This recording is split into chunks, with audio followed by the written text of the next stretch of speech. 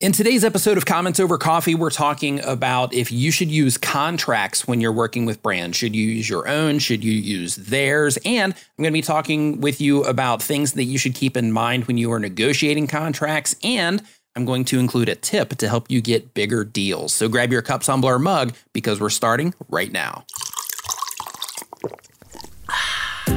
Welcome to Comments Over Coffee, where you'll learn how to get better at YouTube and online video over a cup of coffee. Pour a cup for your host, Nick Nimmin. What is going on? My name is Nick. If this is your first time listening to Comments Over Coffee, I want to let you know that the comments from the show are pulled from the comments section of my YouTube channel or from the form on the commentsovercoffee.com website. So if you have a question about what it is that you are doing on YouTube, head over to commentsovercoffee.com and put your question in the form. And as long as I haven't answered it before, I will put it in the queue. I also want to let you know that I have curated an amazing list of tools for content creators. You can find it at bestcreatortools.com. Basically, if you're looking for any video editing software, audio processing software, apps, websites that can help you out as a YouTuber, podcasts, pretty much any of the stuff that you need as a content creator, you can find my personal curated list of the stuff that I use or the stuff that I know is quality, so you don't have to go through the headache of, trying to figure out if something sucks or not. So head over to bestcreatortools.com whenever you are looking for anything that you're trying to find for your YouTube channel. So our question today comes from Shane of Shane Creates, and Shane asks, as my channel is slowly continuing to grow, I'm beginning to have more opportunities for video sponsorships. My question is, when I'm working with companies for a sponsored video, do you recommend sending a contract or an agreement to them? I know sometimes they have a contract to agree to, but is there something that I should do or send that protects me or my content? If so, are there any samples or resources out there available? I'm just curious on the best practices for this to protect myself as a creator. Thanks so much. Excellent question, Shane, and I'm really excited to answer this one today. Now, I have some information of my own that I want to share with you about this, but because I'm not a lawyer, I actually reached out to Ian Corzine, who is a social media lawyer, and I'm actually going to hand it off to Ian right here in a second, but I want to let you know, as soon as Ian is finished explaining this to you, I'm going to come back in as well, and I'm going to share some additional tips for you, so make sure that you hang out for that. But without further ado, here is Ian Corzine. Thanks, Nick. This is a common question. Do I recommend you sending your own written contract to a possible brand sponsor? And the answer is yes. But I will say that most sponsors aren't very receptive to your own or to an influencer's own written contract. However, I do believe you should do it. Here are the steps. The first thing is to get your own written contract, custom written by a lawyer. How you do that is you can go to my website, iancorzine.com, or you can go to some other lawyer's website and download the template that you need for that potential brand deal. When you're negotiating with the brand, you send over your contract and request that you use this contract as the basis for the deal.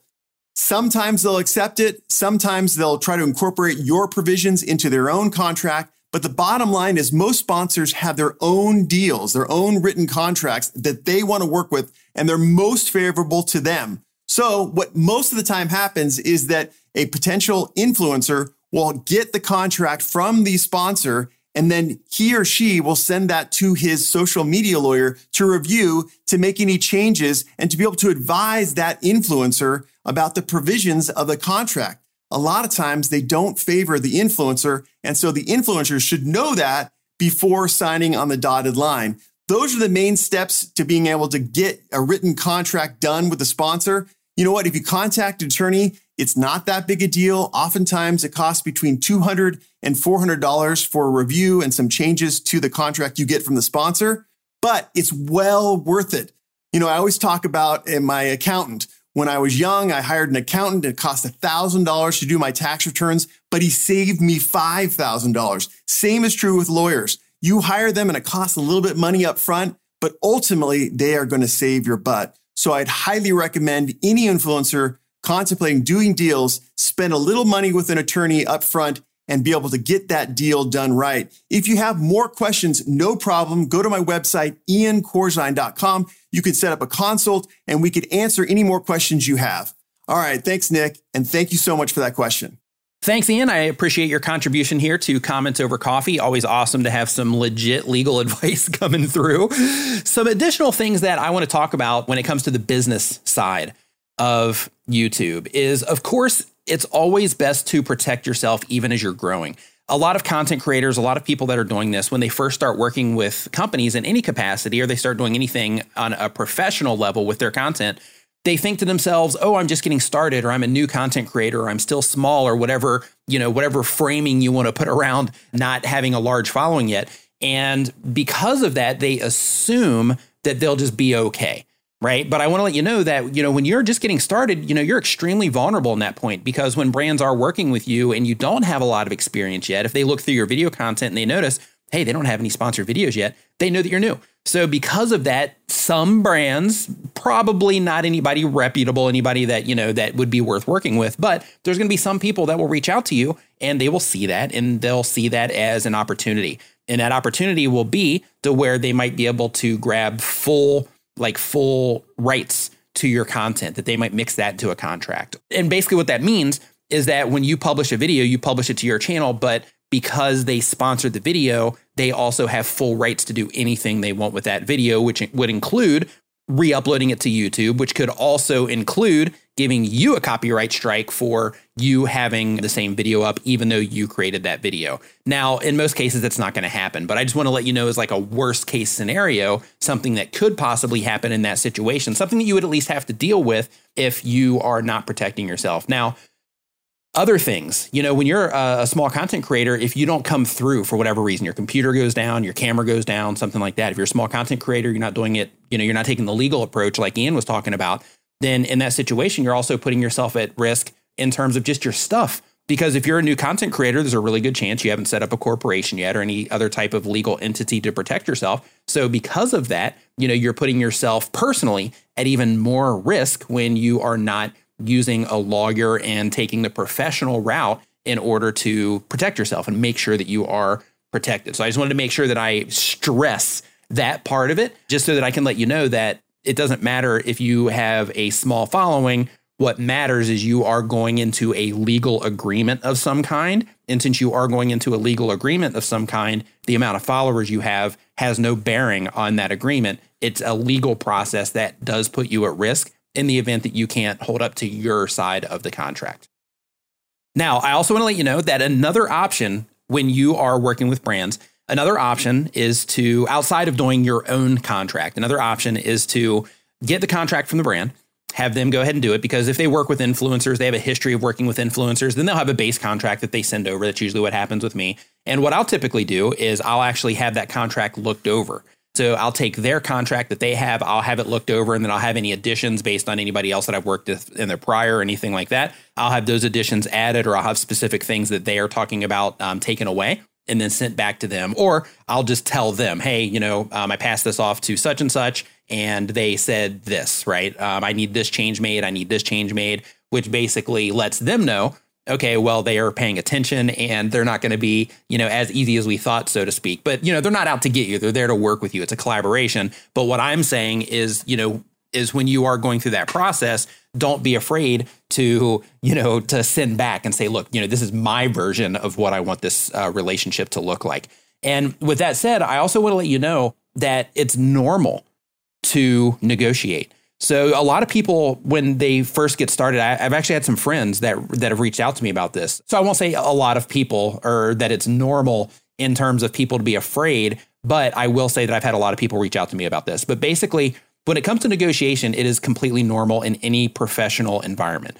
If you're a content creator and you're not used to doing that sort of thing, I just want to let you know that you should not be afraid of negotiation when it comes to this sort of thing, because basically what you're doing when you're negotiating is you are basically taking it from okay, I'll just do anything you say, just give me the contract so I can make a few bucks, to I'm going to handle this like a professional. I'm going to give my input on this contract as well as what it is that you're giving me. And then we're going to find a nice place in the middle that we can meet up, and then we can move forward with this particular thing.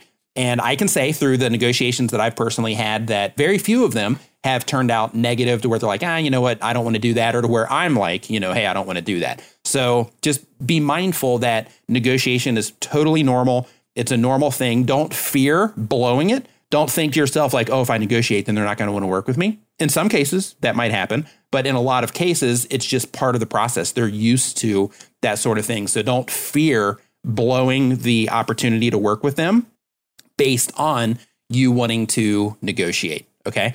Now, another thing that I want to let you know about is if somebody reaches out, they want to work with you. And this is a tip on actually making your deals bigger. So if somebody reaches out to you and they want to work with you, they want to work with you because they've seen your channel and they like the content that you put out, or you happen to be within the certain, niche of content of people that they work with. And they're like, hey, here's another one. Let's reach out to them and see if they want to promote our stuff too. And when you start with that agreement, or when you start that conversation, I should say, they are reaching out because they want to work with you. Okay. So since they want to work with you, when they reach out and they're like, hey, we want one video for your YouTube channel, what are your fees, what are your demographics, all this stuff. It's important that you put together a menu. So instead of saying, okay, well, my fee for one video is this, give them an option. What I mean by that is when they want one video and you counter with, okay, well, one video is this, and you do a little bit of price anchoring, which basically means that you give them like a few different prices based on, something is expensive, and then something is kind of like in the middle, and then something's kind of lower priced. And you can kind of frame your pricing with price anchoring. You kind of frame your pricing around what would be the most, either way it goes, it's a win, but what would be the thing that they would go for the most, right? So that would make the most sense to them, financially and what they get out of it, and so to speak.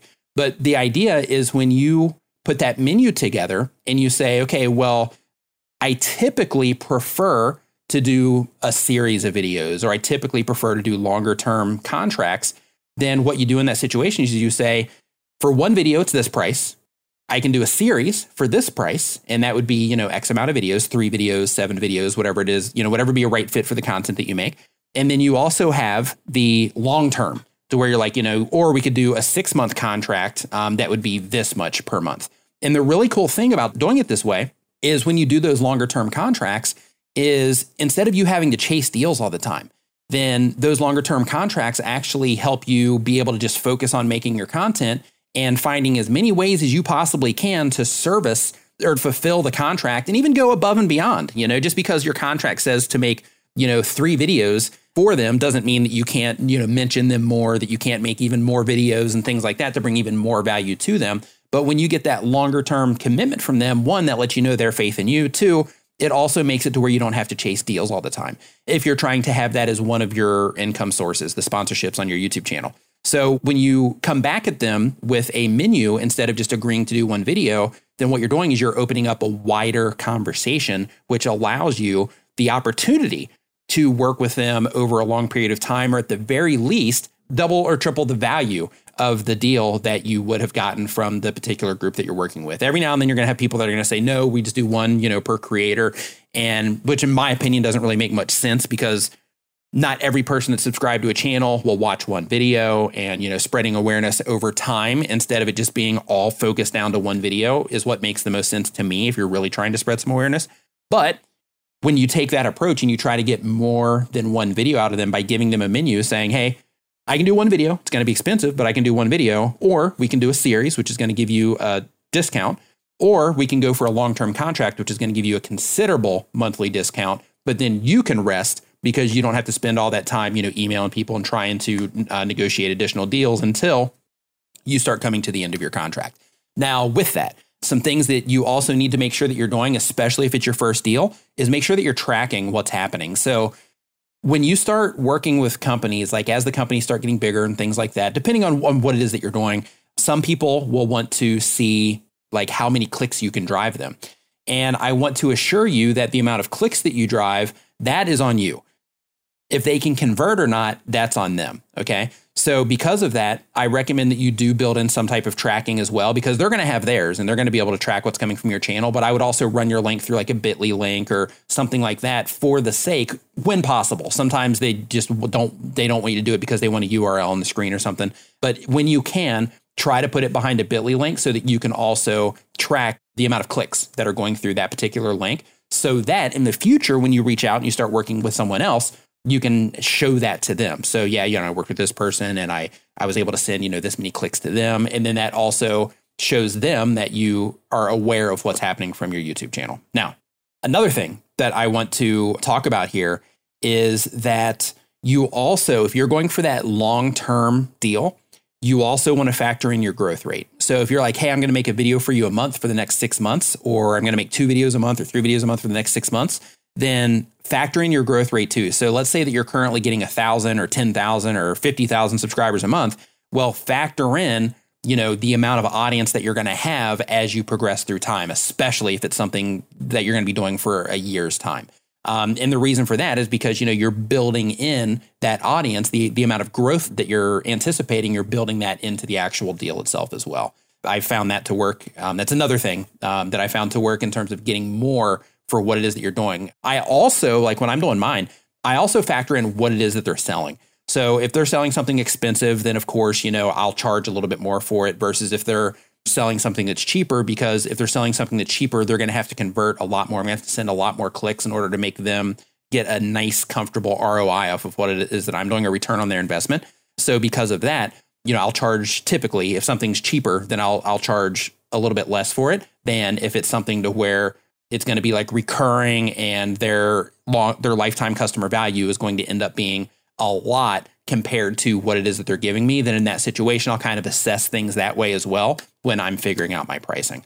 Another thing is that in addition to factoring in your growth rate on the protection side of things, and just the making sure that you're maintaining some type of control with what's going on, because look, it's your YouTube channel. They're reaching out to you because they want to work with you. Sure, they might be offering you some money to where you're thinking to yourself, wow, I could use this money to help me, pay for something or whatever, to fund a trip to a conference. As an example, like, hey, I'm saving up for VidSummit for 2020, and all of my sponsor money is going towards going to VidSummit, things like that. But like one thing that you want to make sure that you're doing though is maintaining some type of control, because some brands that you work with will want you to put their brand name in your title, or they'll want to dictate the title that you use, or they'll want to recommend, hey, we want these specific tags is what we want you to use. Don't be afraid to say, hey, I know my audience, and they would never click on that. Or say, hey, I know my audience, let me craft the title, let me craft all the metadata around my video, and I will put your link above the fold in the description. I've got that part, that's good, but let me craft all of the stuff around my video because I'm a professional YouTuber. This is what I do, or a hobby YouTuber, whatever. Like, I'm the one with the channel. So let me do what it is that I do and send traffic to you so that you can do what it is that you do. So to take that approach instead of feeling like, okay, well, I got to add all this stuff to my title. And of course, people aren't going to click on it as much if I add it to my title and that sort of thing. Also, when you are working with a brand, in some cases, they're going to want to go exclusive with you. If they decide to go exclusive with you and they approach you with that, charge more money for it. And the reason for that is because when you go exclusive, and basically what I mean by that, if you're not familiar with the terminology, is when you go exclusive, which basically means that in the particular type of product or service that company offers, they don't want you to promote anybody else during the term of your contract. Before you decide to go exclusive, make sure that the amount of money that you're charging for it is worth it, because there could be a new product that pops up to where if you were to hop on that product and you make a video about it because of the momentum that you currently have at that point in time, if you were to make a video on it, you'd be able to hop on a trend in your particular space of the type of content that you make, which would be able to help grow your channel faster, things like that. So when you go exclusive, you do give up some things, like the ability to do that as an example, to be able to use some of the other products when they have updates, when they put out something really cool. If you have an exclusive deal to where you can't talk about other people or other companies, I should say, that are similar, then that kind of locks you out of some growth opportunities or some other opportunities to bring awareness to what it is that you're doing as well on YouTube. So because of that, just be really mindful of going into an exclusive contract and make sure that it is worth it for you. And one other thing that I want to make sure that I bring to your attention, and this has been going around a lot lately, when it comes to brand deals and when it comes to getting sponsorships, a lot of people are really excited for it. And it's totally understandable. I mean, I'm excited when I get those emails too, right? When people are like, hey, Nick, we want to work with you about something. I'm like, sweet, let's talk about it. But when you get those people reaching out, sometimes there are groups out there that will send out emails and they do them for the sake of trying to get into your YouTube account. So I also want to let you know that there are some really shady people out there, some scammers, that they basically use the front of, hey, we're going to give you a brand deal to gain access to your YouTube account. So be very mindful of clicking on the links that come to you in emails. Never, ever click on a link inside of your Gmail account that's connected to your YouTube channel. Never click on links in your account anyway. But when you do, make sure that they're coming from YouTube. Make sure that they're coming from the actual sponsor themselves. But you never want to click on your YouTube links. You never want to click on any notification to where it's like, oh, hey, we have a problem with your channel. You need to click on this and check out what the problem is now or to dispute it or whatever. Close the email, log into your YouTube account. If it's legitimate, if it's a problem, YouTube will let you know inside of your dashboard. When it comes to the sponsors, one of the scams that they're running is people will say, hey, we're going to offer you this like a lot of money so that you'll make like a video for us. And you'll say, okay, great. Let's have that conversation. And they'll say, okay, first we need you to click on this link and grant our website access to your YouTube channel so that we can look at your demographics. Offer to send them a screenshot instead. Offer to send them screenshots. Use services like socialbluebook.com because they're reputable. With socialbluebook.com, you can connect your account there and then you can send your demographics directly through socialbluebook.com. But you want to use services like that instead of connecting your account through one of those services, because what can happen is you connect that through one of those scammy services. And the next thing you know, they have your YouTube account. They fully take it over, kick you out of the account. They delete your videos. They do all types of stuff. They hold it for ransom, that sort of thing. That's a real thing that happens to content creators, and you want to avoid it at all costs. So always make sure that what you're connecting your account with, even if it's a sponsor, that's why I'm bringing it up during this conversation today, even if it's somebody that's willing to, or telling you, I should say, they're not willing because they're trying to scam you. But if they are saying to you, hey, we're going to give you this substantial amount of money to make a video, or any money to make a video, but we need you to connect your account first. Me personally, because my YouTube channel is an asset, I always walk away from those, because if it's not somewhere reputable that I am aware of or somebody that I know is aware of, then I will never connect my account where somebody else can possibly have access to my account. And I recommend that you do the same. So, of course, there are like tools and services and things like that that are required to connect your YouTube account to, which is fine. But just make sure that any of those places that you are connecting to, make sure that they are a reputable place. I would love to know your thoughts on the show today. Hopefully you learned something from the information that we talked about today.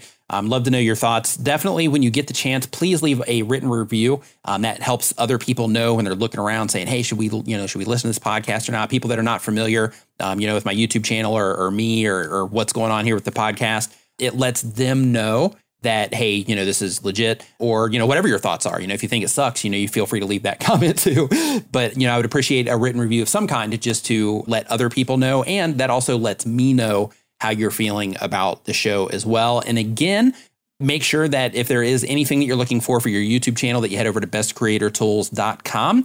And if you have a question about what it is that you want, or what it is that you're doing on YouTube, make sure that you put it in the submission form at the commentsovercoffee.com website. Links to that are in the show notes that are attached to this episode. And I hope you learned something today. Thanks for having a coffee with me. Get show notes, resources, and more over at commentsovercoffee.com, or grab yourself a refill and listen to another episode.